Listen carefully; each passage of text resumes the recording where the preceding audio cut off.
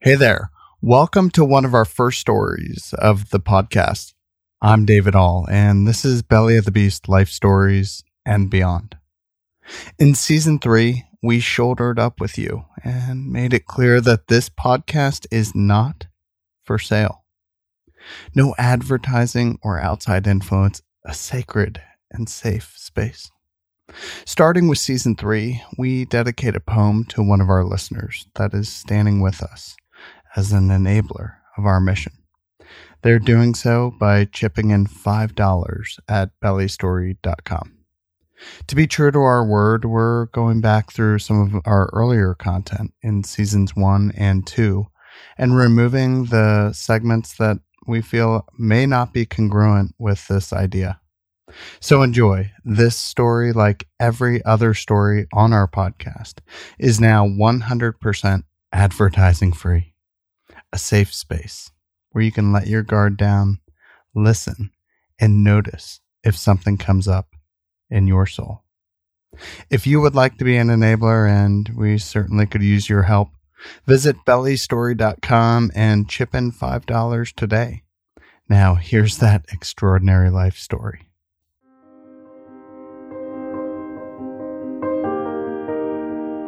The goal of this podcast is to bring to life the nature of transformation through people's personal stories of getting knocked down in life and climbing up a new person. Listen for free wherever you get your podcasts, and subscribe, rate, and review this show so that other heroes can find it too. Let me introduce you to Rachel Poisky. And it's almost that moment when I pulled into the driveway, I didn't even have to ask the question why he was there at 3 o'clock in the afternoon. And I walked up to the door, and he met me at the door. And I just said, is it that? And he said, yes. And I said, the really bad kind? And he said, yes. And that was a moment when we went from being a normal family to a special needs family, just all of a sudden.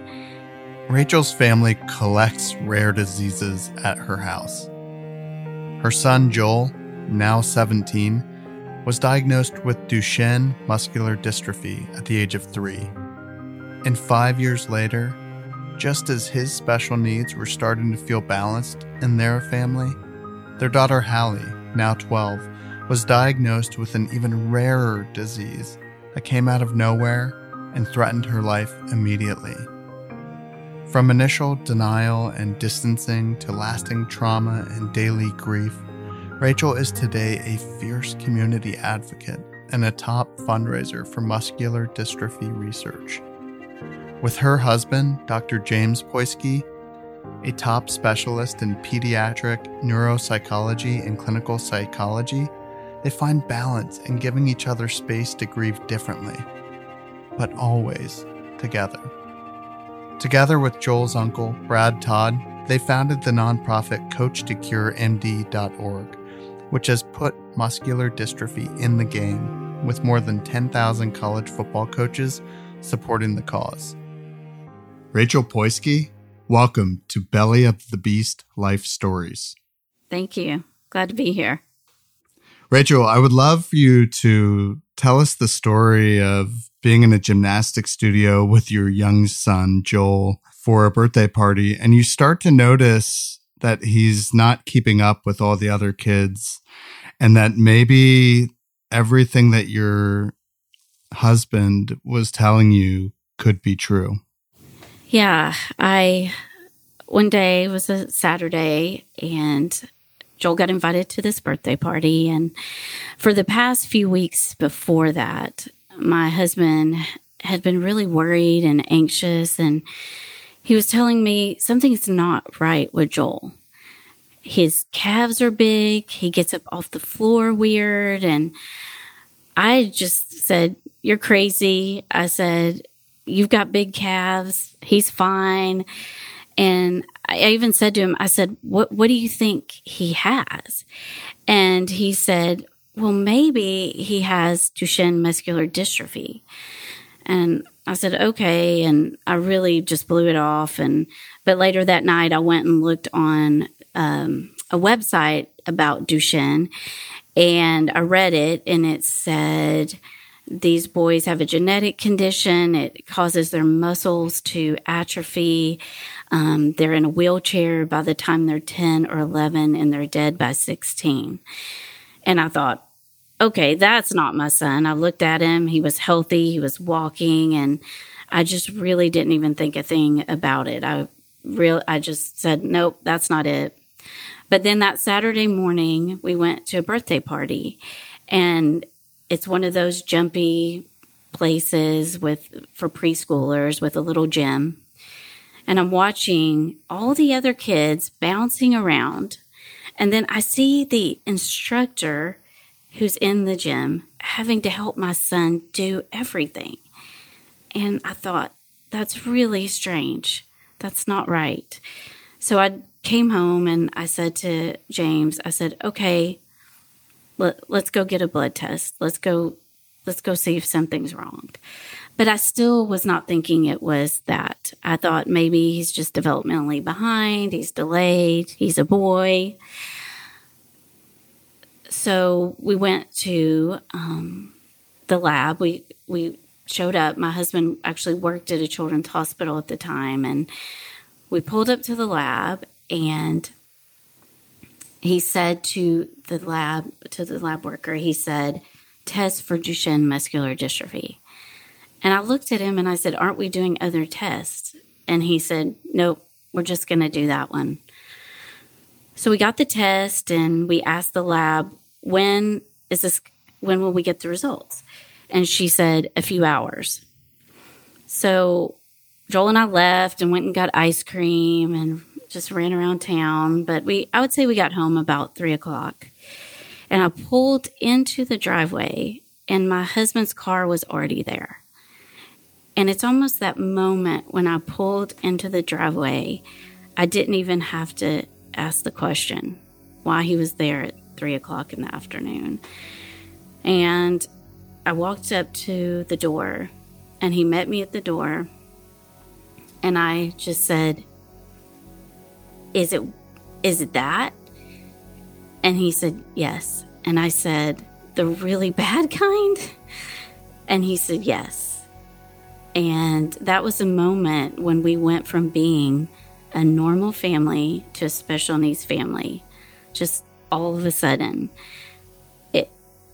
I can't describe how weird that was. That the beginning of the day, my biggest concern was that my son didn't eat too much ice cream.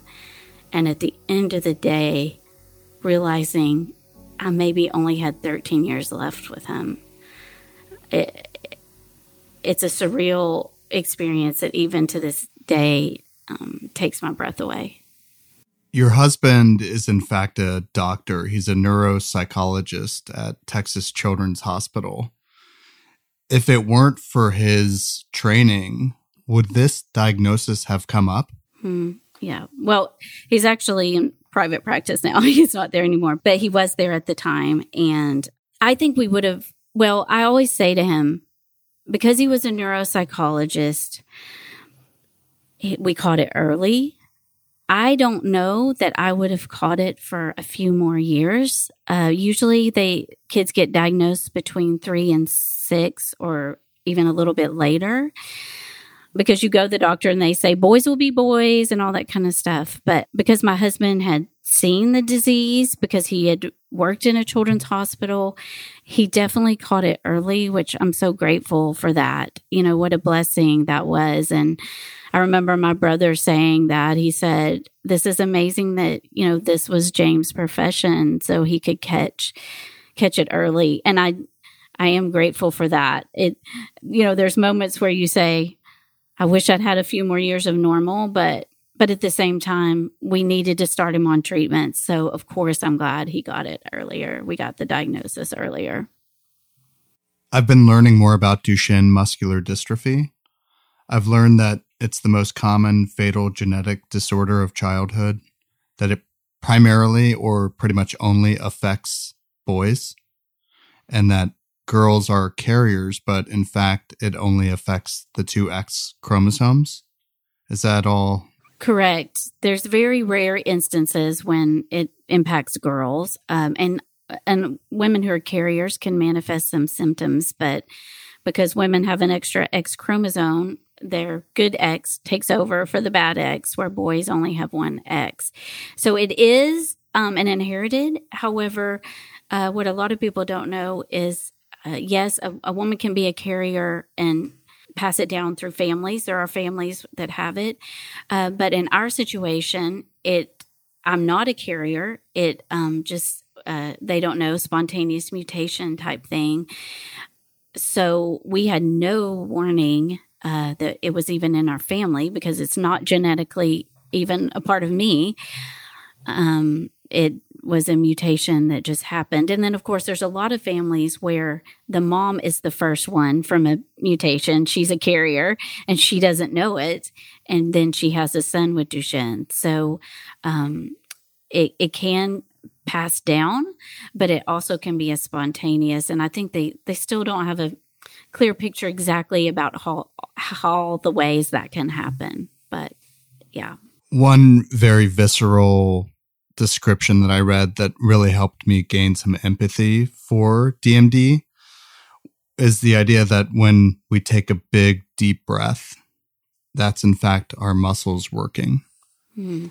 And that for these boys who are diagnosed with that, which is, I've read 1 in 3,500, I've read 1 in 3,000, 1 in 5,000, it's sort of like this range of 1 to 3 to 5,000, they won't be able to do that eventually. Yeah, if you think about it, there are so many muscles in your body and every single muscle is affected. They're missing dystrophin, which this is simplistic and a doctor would probably be horrified that I explained it this way. But basically, dystrophin is the glue that holds your muscles together. And when you exercise, you tear your muscles and the dystrophin helps repair them. They don't have any dystrophin, so their muscles can't repair. So scar tissue develops. And think about all the muscles in your body. Your tongue is a muscle. They lose strength in their tongue. The muscles around their lungs, around their heart. And eventually, because their heart is a muscle, that they die of cardiac failure. When Joel was diagnosed, it was around 16. Some improvements have come and boys are living longer into their 20s. A rare guy will live to 30. But the heart breaks down. So even though they stop walking, around anywhere from 10 to 20, the heart is ultimately the problem because they have cardiac issues that can't be fixed. Can you tell us about the language of Duchenne? And I think any parent who's dealing with a rare disease probably has to deal with something similar. Yeah, when Joel was diagnosed at 3, I couldn't say the word out loud to him for years. And I know other parents have had that experience. I couldn't say Duchenne. I didn't think there would be a day when I could say Duchenne to him. But I could say your muscles work differently. And I've always said that teaching your kids about Duchenne is a lot like having the sex talk with them. If you leave it for one day, you're in big trouble. But it's a conversation that should start when they're little and increase as they are getting older. And that's the way we've tried to be with Duchenne. I've tried to always tell him the truth. And I did get to a place where I could say Duchenne with him. I've tried to always be open with him and answer his questions because I wanted him to know that he could trust me and that I would always give him the truth. The truth is just a big priority in our family, that we speak the truth. Now, I will say that it's what he wanted. It was measured, right? What information he wanted at the time. So a lot of times when he would ask me something, I would say, "What are you thinking?" And that helped me know what language to give him. And, I love how James said the parents were so concerned about when they find out what the disease is. And James always says, the parents are way more concerned about that than the kids are. They kind of take it in stride. And it's so true because one day there was a commercial and it was about Duchenne, and it was telling about the trajectory of the disease. And I was trying to talk over it so Joel wouldn't hear it. And he told me, he said, "Be quiet. I want to listen." And so I sat there and let him listen. And then he said, "Is that true? Do they die?" And I said, "Yeah, it's true. It's true." And he said, "Okay, what's for dinner?" And I thought, he's so much more resilient than I am, that he can, I don't know. And for him, he wrote a paper last year. He's a junior this year, but he wrote a paper about how Duchenne had made him better. And I thought, okay, if he can say that, I can say that somehow too. I can find out somewhere in the depths to say it. But we've just tried to be honest and open about what the language is, so that he had the tools to be his own advocate, to be able to process what was happening to him. It's, the kids know something's, and I've seen parents try to hide it. And we always say the kids know something's going on. They may not have the language for what's happening, but you've got to give them the tools and the knowledge to function. And it's not your disease, it's their disease. So they need information for their disease. I'd like to go back to the diagnosis and that first day, and really the couple of weeks and months after that. You mentioned how your husband, James, was going to conferences, meeting other parents, really consuming as much knowledge from the community as he could, while you didn't want to be involved at all. You, in fact, didn't even want to meet another parent that was dealing with this. Can you talk to us about that? Yeah. When he was first diagnosed, prior to that, I really had a feeling something was coming, and that there was a bigger purpose for us. And so that first week was terrible. But the week after, we looked at each other and I said, I think we're supposed to be in this. I think we have purpose to fight this disease. And my husband agreed. And in fact, with Duchenne comes a ton of learning and behavior issues. And there hadn't been a lot of work on that research-wise. In fact, I think I could find one research article about it that said they were just spoiled. So anyway, James felt a particular calling because he could help with some of the learning, some of the behavior stuff, and really examine that. And that's something we still continue to work really hard. And it's still a place that's growing and needs to grow in the Duchenne community. But as he dove into that world, I wasn't ready. And I think we both were on the same page, but at the same time, we gave each other space to grieve in our own way. And I didn't want to meet another Duchenne mom. I didn't want to talk to another Duchenne mom. I wanted to just kind of be outside of that whole realm. I knew I wasn't ready. I knew at some point I would be, but I had to give myself space. And I really appreciate that he gave me space. We sat down probably 2 weeks after Joel was diagnosed. We went out to dinner and we said, what are our new priorities? What do we want to do? And so we made just a list of these were our priorities for our family. And it's priorities that actually guide our family even to this day. And it really helps us decide what we're going to invest in and what we're not. I mean, the blessing of a diagnosis like this is it puts everything in perspective. And the things you think were important are not important at all. And the things that you've forgotten about become extremely important.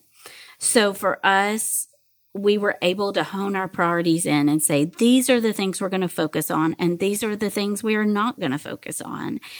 And that's powerful.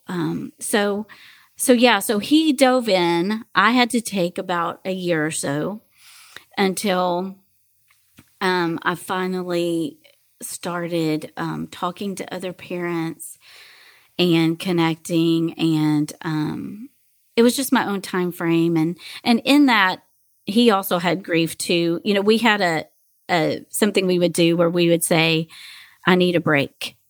And if one of us said, I need a break, the other one said, okay. There was no, I need you to do dishes right now, or I need you to help. It was just like, okay. And if you needed a break, you could leave the house. You could do whatever you needed to do. Just take a few hours to regroup.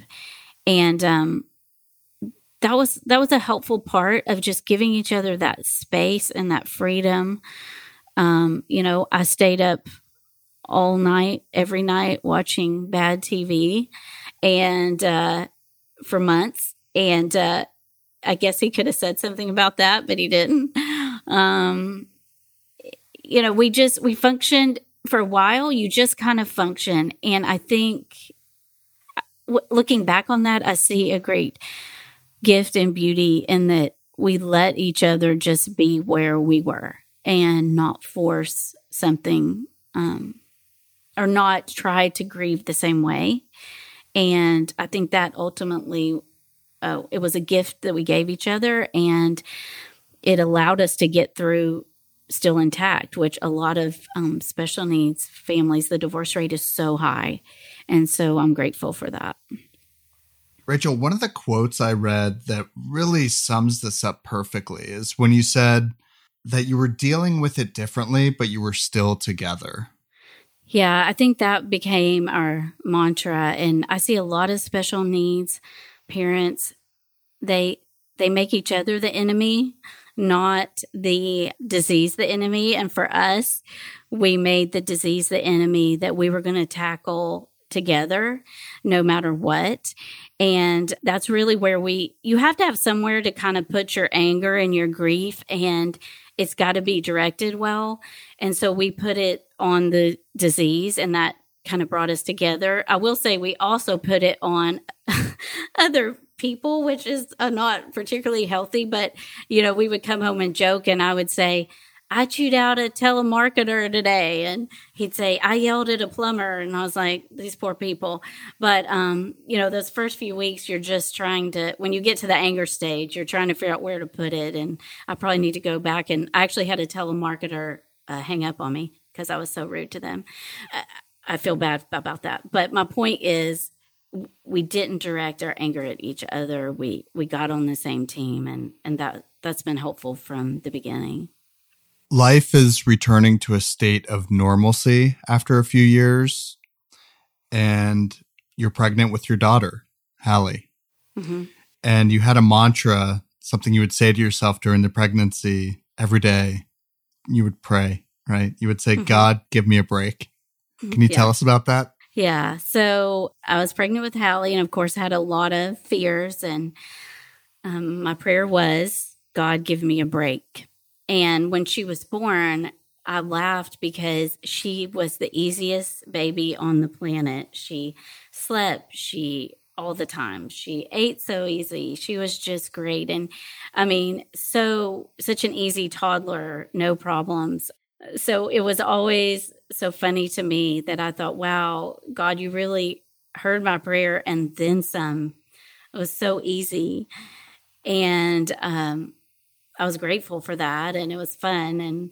But then about when she was 4 years old, we were in Dallas over Labor Day, and we were there for a fundraiser we worked on for Joel.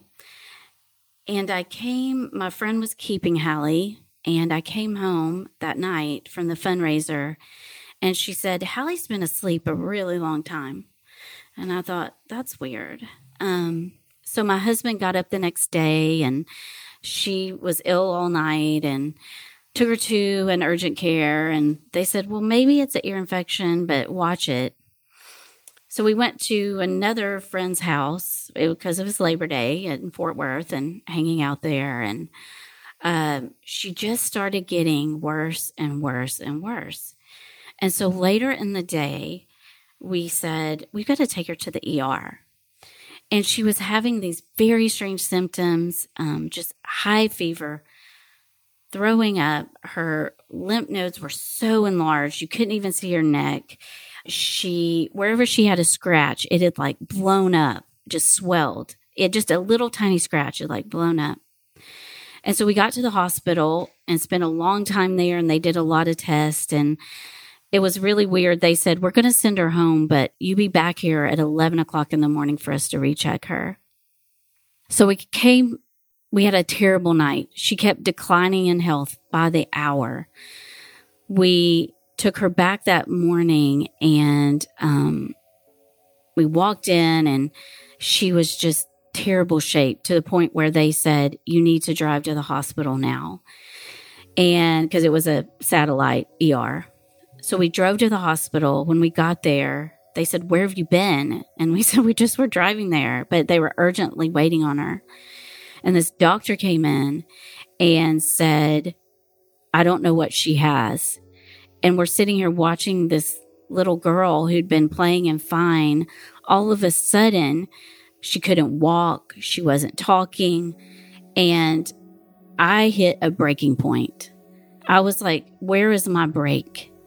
And my husband and I weren't saying it, but later on we said we both were thinking she's not going to be with us within 24 hours. And that was the bottom. I thought with Duchenne, I didn't have a further bottom, but I did. And I went into the bathroom at the hospital, and I wanted to punch the paper towel holder, but I thought I'd just probably break my hand, and I didn't have time for that, so I didn't. But I just screamed. I was just like, you said I was going to get a break with her, and this is not a break. And it was a terrible, terrible few days. Thank God her pediatrician, who is forever my angel, diagnosed her over the phone before the hospital did. She said, I bet my house, I bet my practice, it's Kawasaki disease. And it was.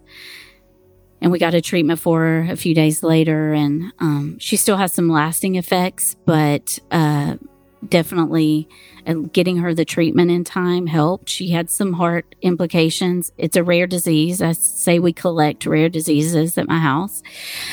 But she has pretty much recovered. I mean, we did find out after that she had kidney failure on one side, and we had to go through all that as well. But that was a point where I felt like with Joel, when he was diagnosed, there was a purpose, there was a calling there. We were supposed to be there.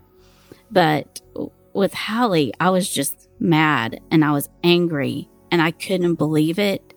I couldn't believe that she was sick, that I had 2 kids now with rare diseases that at certain moments we're going to have to fight for their life. And so that was, I can easily say that was the lowest point for me in all this.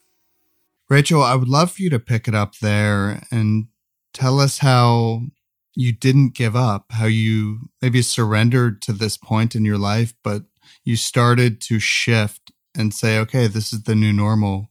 We got through it the first time. We're going to get through this as well.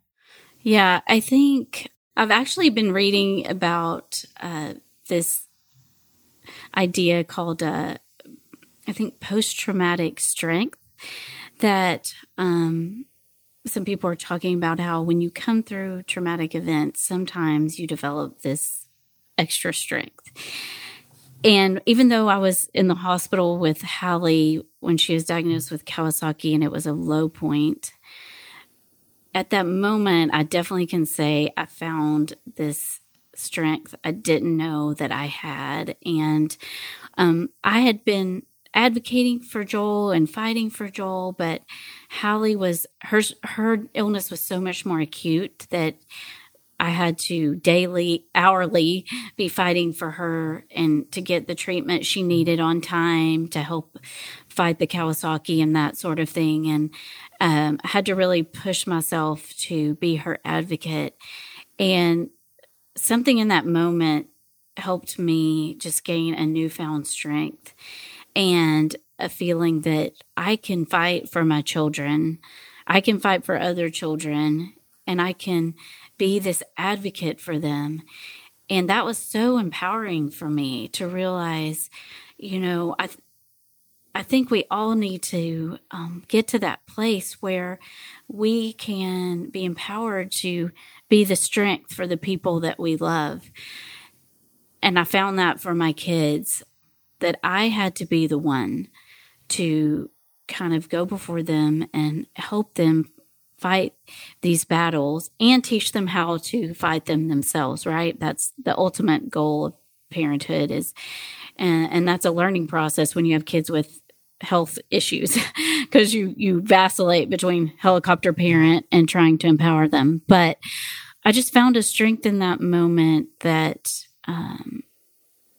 it was good. We were out of town, and my husband had to take Joel back to go to school, and he had to go to work to pay for these mounting hospital bills.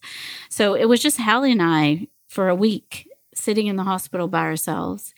And in that moment, I really gained a strength that I didn't have before, that has helped me to be the advocate for my kids and hopefully for other kids moving forward. I've always felt called to kids. I've been a children's pastor for years and always wanted to fight for them and work for their good. But I think in that moment, I was given even more of a sense of that and that purpose and the strength to do that.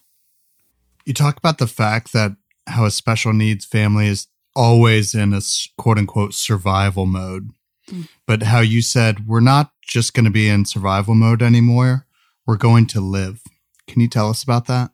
Yeah, I think that you can get stuck as a special needs family and just getting through the next day and not stopping. It's this weird thing where on one hand, you're grateful for every minute and you don't waste it. And special needs families are much better at that, at embracing the moments of things. But at the same time, you always are in this heightened sense of, some articles have talked about it's like when you're in a war zone, your fight or flight is always up. And that is true for a special needs family. Your fight or flight is always up. And I don't know, we've just tried to not let that dictate our entire lives, to try to stop and have fun and, have humor about the situation, just to laugh about. We always say we laugh about things that, families would be horrified we're laughing about, but it is what it is. And so we just try as a family to have fun and, to make our own rules. James and I, when we've talked about it, we say, you have to let the old roles and old rules that you think your family's going to be go out the window when you have a special needs family, because it doesn't work that way. And, your marriage roles have to change. You have to jump in and do things differently. And your roles with your kids have to change. And, sometimes it's staying up a little later to watch a movie just because, it's worth it. Or, just thinking about taking that trip that you think you're going to take later. My son loves to travel, and we've really tried to do international travel because once he's in a power chair, he's not in a power chair yet, but once he is, that gets really complicated. And so kind of sacrificing some other things so that we can take him places and let him see the world while it's easier for him to do that. And I don't want to have regrets about the time I've spent with my kids and family, and that I don't want to forget to have fun. When you are a special needs family, it is not a sprint. It is a marathon, and you have to pace yourself. And I've also learned the joy of being a good enough parent. So many parents, I think we get caught up in this. My kid has to be in all these activities and everything has to be perfect. And, when you have a special needs family, you don't have time for that. You're just like, that's not worth it anymore, And so that's been freeing. It's a freeing thing to say, we're just going to live the best way we can. And we are going to make the rules that work for our family. And those probably are different rules than what we thought, for sure. I wouldn't have pictured, certain things that we would do that I would have expected that way.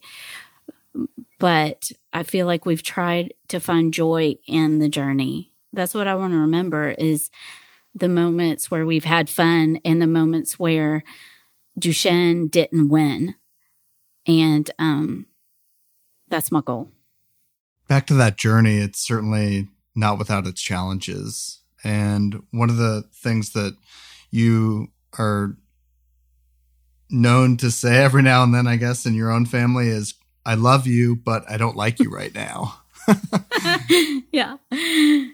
Yeah, I think that's just speaking the truth about situations. Duchenne comes with a lot of the boys have learning issues. A lot of them have anxiety. They have OCD. They have ADD. So the behaviors are real, and it's hard. It's not just the physical. It's the emotional. And of course, they're also carrying all these things that kids their age should not be worrying about. I mean, my son's 17 and he has to worry about not getting sick when he goes outside, or not falling and breaking something and never walking again. That's what he's worrying about, not who he's going to ask to prom.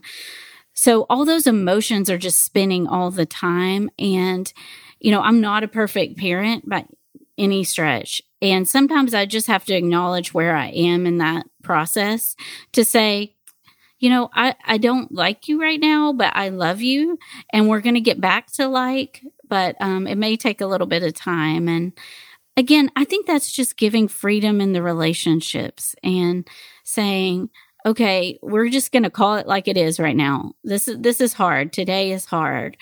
Tomorrow, I hope we're going to get to a better spot. But just living in that reality that I don't know. And I think that's something I've tried to articulate, especially just in my spheres of influence with special needs moms, is just to say it's hard. And there are some days when I have been known to lock myself in the bedroom and not come out and tell them to, go away for a while, that I needed a break.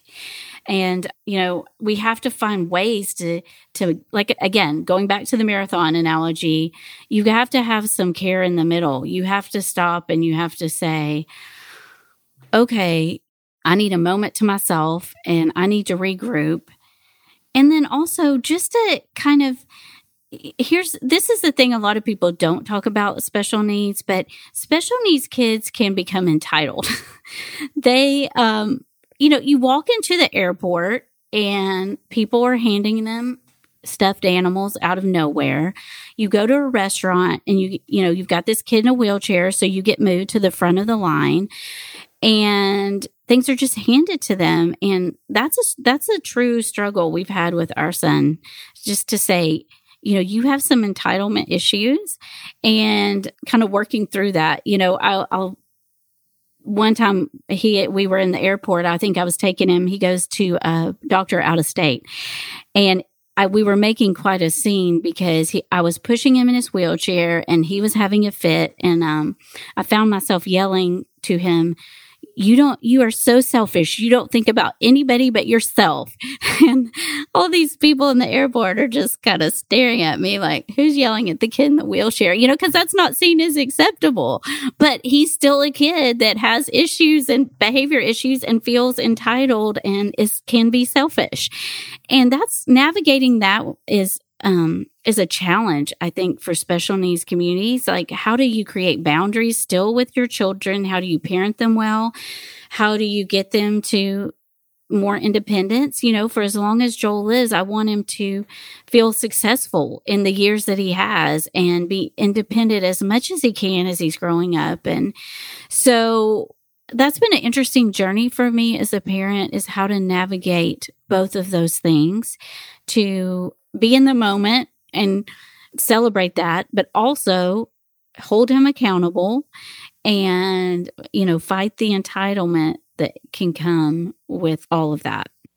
You clearly have a command of grief and the role of grieving as a parent, as a human being going through this very difficult challenge. And you talk about it in the context of your marriage, in the context of giving each other space to grieve. You say, look, we can't expect each other to grieve in the same way. Can you tell us about that?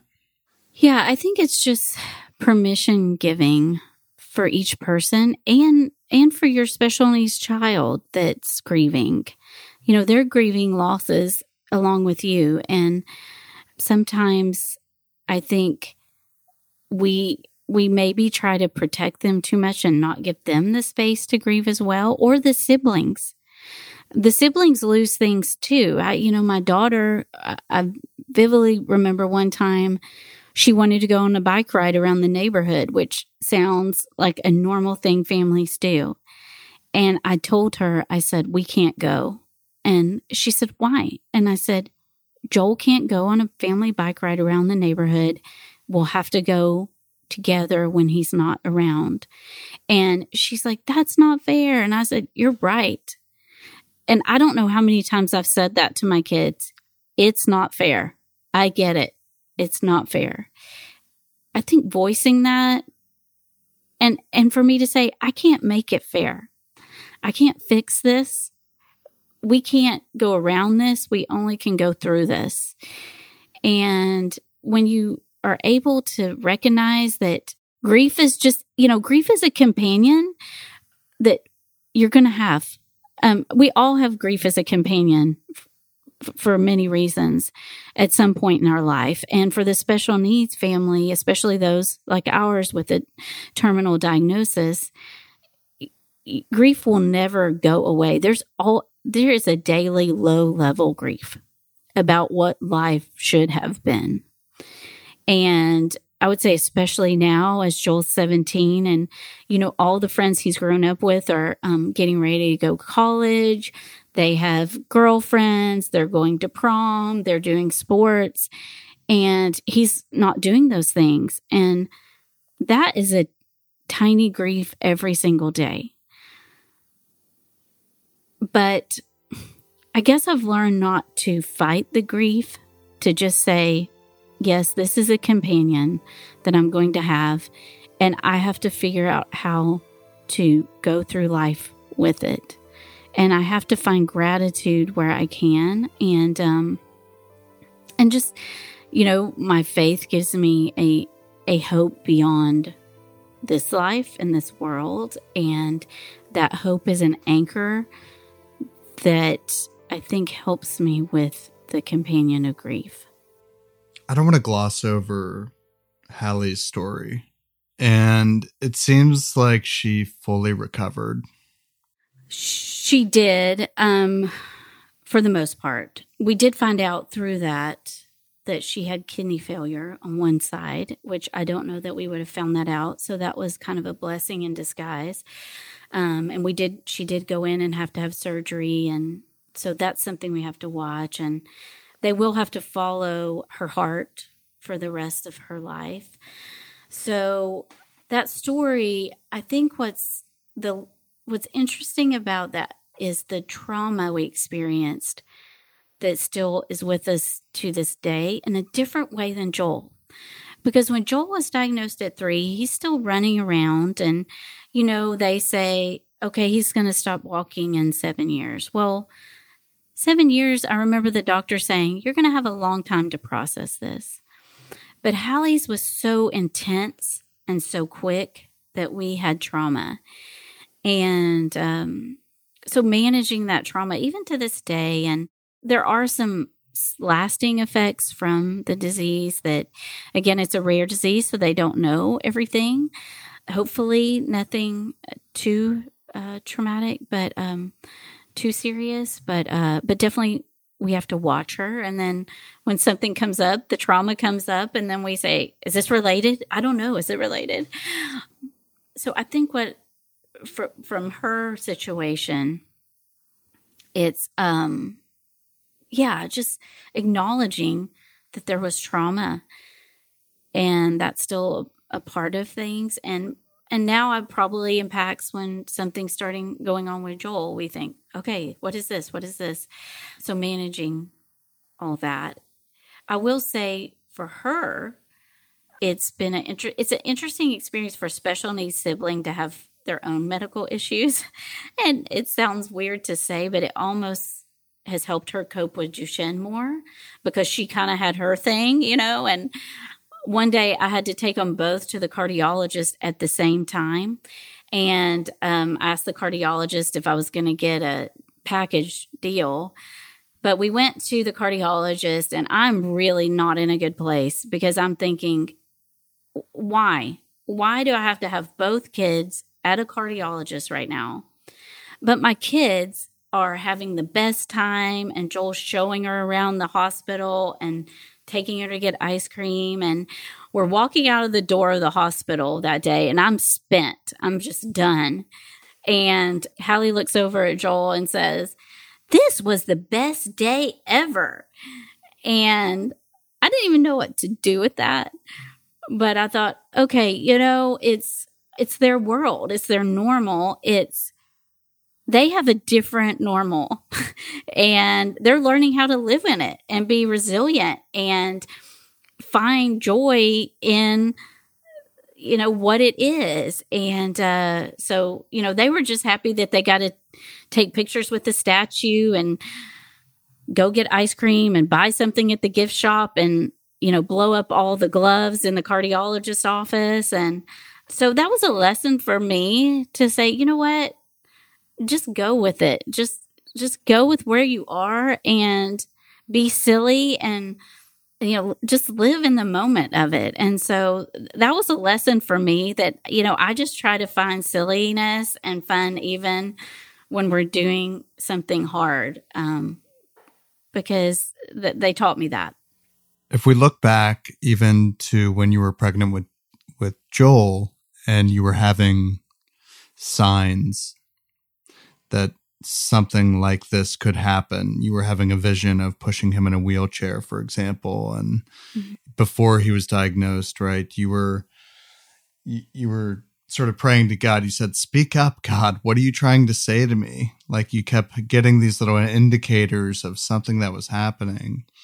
And then you had your husband who happened to be an expert, or at least had seen this rare disease in his own work. And he was saying, this could be something. And then you had the diagnosis and you had to deal with that and sort of go through your own denial phase. But your husband and your family was really welcomed by these organizations, right? The Duchenne muscular dystrophy organizations with welcome arms, right? Saying, "What? Come in. Yeah. We've been waiting for you guys. You're the people that we need on our team to help us fight this thing." And then with your brother, who is really one of the top, communication experts in the field and very well connected in Tennessee, and happened to know the coach of the college football team, Philip Fulmer, to say, look, this is actually a great cause that the College Football Association could take on and start to raise awareness for this very rare disease because it affects boys primarily. Mm-hmm. And by the time they should be going to college is about the time that, sadly, they're overcome by this disease. And I would love for you to talk to us about Coach to Cure, MD, and just how all of these things have really answered that initial feeling that you had in your heart that this is, yes, in fact, our calling.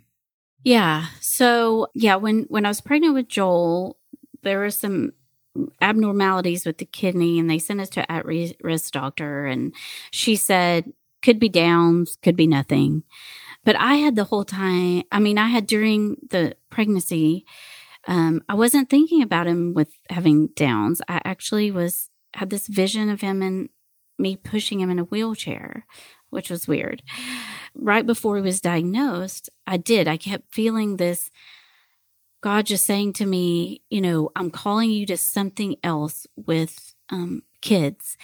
And I was already a children's pastor, so I thought maybe he was going to send me overseas or something. But then when Joel was diagnosed, I said, I think I'd mentioned a week after, I said to James, I think this is it. I think this is our calling. And James said yes, and we went to the head of an organization. We started working with Parent Project Muscular Dystrophy, and they said, yeah, we haven't had anybody looking, not very many people looking at this behavior and learning issues. So he jumped in there. And then about a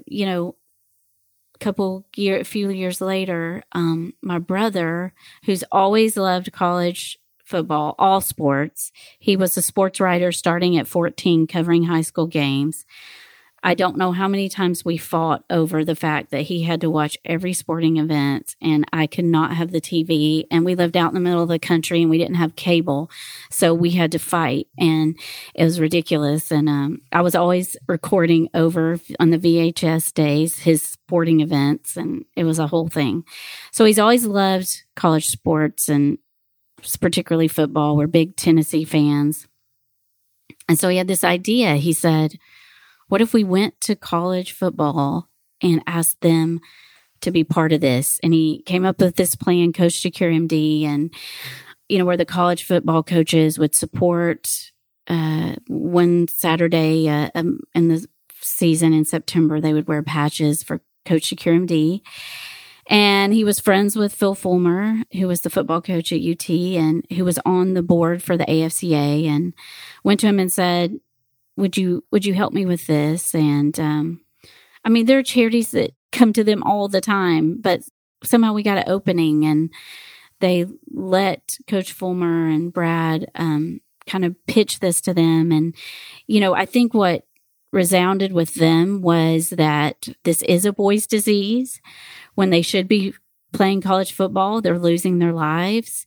And also college and high school football coaches, I think there's this impression that they're just out there to win, but really what I've learned from my many years with them now is they are so invested in developing young men and they care about that.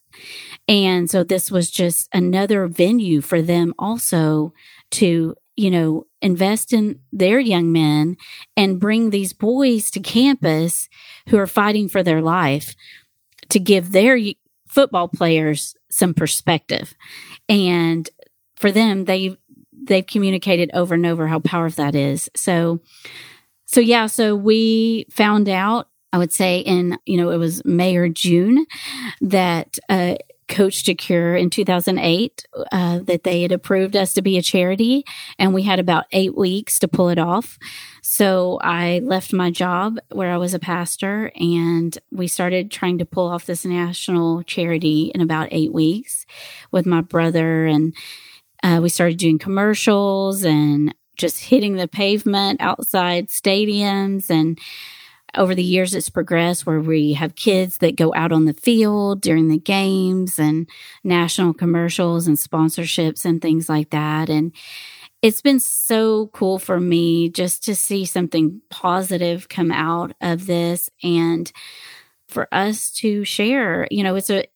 It's a rare disease, Duchenne is, but I say it's the most common rare disease. But to have a national platform for any rare disease is amazing.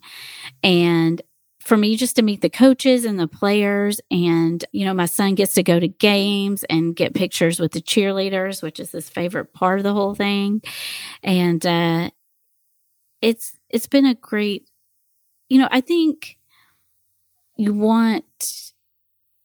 all want our life to have a higher purpose and count for something and make an impact. And I think Coach Secure is one of the things that I think my brother and I will both say, we hope this has made an impact. It's part of our life that we hope has made an impact. It absolutely has. And you write about the fact that when your son was diagnosed, and obviously your husband would have access to all sorts of repositories to search for papers and trials and clinical trials. But in 2005, there was only one clinical trial for DMD. And now there's over 100. And Joel is, in fact, even helping out on a data trial. Mm-hmm. So can you talk about your own impact and the impact of your family and of your entire community of stepping up to support, DMD? Yeah, sure. Yeah, there was very limited trials when he was first diagnosed. And the organization we worked with and still work with, Parent Project Muscular Dystrophy, who Coach to Cure is under their umbrella, but they've really been moving the research forward. And Coach to Cure, we've used the, money from Coach to Cure to research some things, even some research on the college campuses, which is really kind of a cool thing where the coaches were wearing the patches. Some of them received research dollars, that campus, for research. So research is, genetics has exploded. We still don't have a cure. We have first few drugs have been approved for Duchenne. They don't help all of the population, and they still are kind of slowing the disease, but not curing the disease. So we have a long way to go, but we have come a long way. And I don't think when I was sitting on my couch in 2005, looking and seeing that there were hardly any clinical trials, I don't think I could have fast forward 14 years later to think that there would have been over 100 trials. So that's amazing. And it gives me hope for the future. And, one of our goals right now, Joel's 17. And when he was diagnosed, we were told there wouldn't be a 17, and there is. And he's still walking some and he's on a decline, of course, but we're trying to keep him as healthy as possible and just hoping and praying that the research keeps moving forward. And I'll tell you, one of the main reasons why I'm doing Coach to Cure MD and I've done other things is because I've said from the beginning that whenever Joel gets to the end of his life, whenever that is, I want to be able to look him in the eye and say, I did everything I could. And that's my promise to him, that he will know that we fought for him, that we did everything we could to move research, and that it won't be in vain.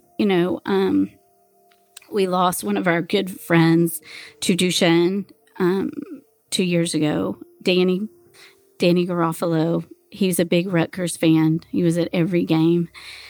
The Rutgers team showed up at his funeral and gave him a jersey, and he would always stand as they were going into the stadium, and he would represent Coach to Cure MD at Rutgers every year, which is one of the beautiful parts of Coach to Cure MD, is just the boys connecting with the team and building this relationship with them. But when I think about stopping fighting, I think about Danny and I think about Joel. And I know that I don't want to stop fighting because I've promised them that I won't stop fighting and that it won't be in vain. And my dream is that one day this mom is going to be sitting in an office and get the Duchenne diagnosis. And instead of 6 doctors walking in, looking at you like we had, it's never good when 6 doctors walk into the room. I'm just telling you that now. But I dream of a day when the mom is sitting there and one doctor walks in and says, your son has Duchenne, but don't worry. There's a cure. There's a drug. He's going to be fine. He's going to graduate from high school. He's going to get married. He's going to live a long life. And this is going to be something you have to manage, but something that is okay.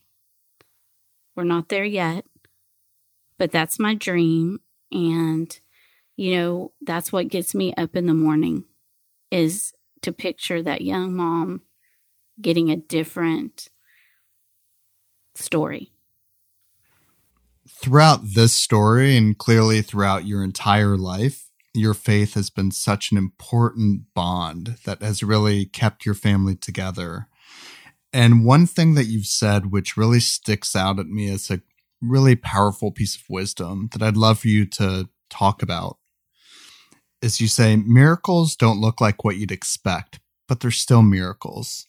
Yeah, I think, when you get a diagnosis like Duchenne, you want the automatic miracle.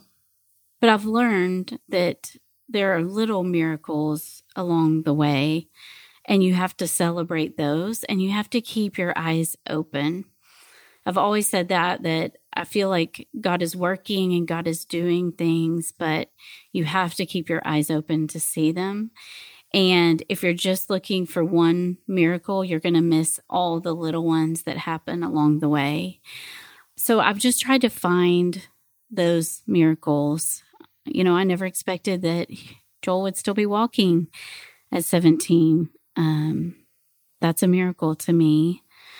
It's a miracle that Hallie's pediatrician diagnosed us over the phone when we didn't have a diagnosis. It's a miracle to me that I've had a community of Duchenne families, that we've become family. I didn't know I needed them in the beginning, and now I can't imagine walking through this without them. That's a miracle to me. So I'm just trying to find where I'm being offered grace and hope and unexpected things that for me are miracles. Rachel, thank you so much for this story. You're such a miracle to all of us. You and your family has come together to do so much good for so many others. This is a pattern that we've seen coming up when people face tremendous challenges. They not only overcome those challenges in their own way, but they're able to just keep giving and giving and giving to the community. And your story is just one of amazing servant leadership. And I thank you for your service and for your love for your children and for all of those Duchenne children out there. Thank you. Thank you for having me.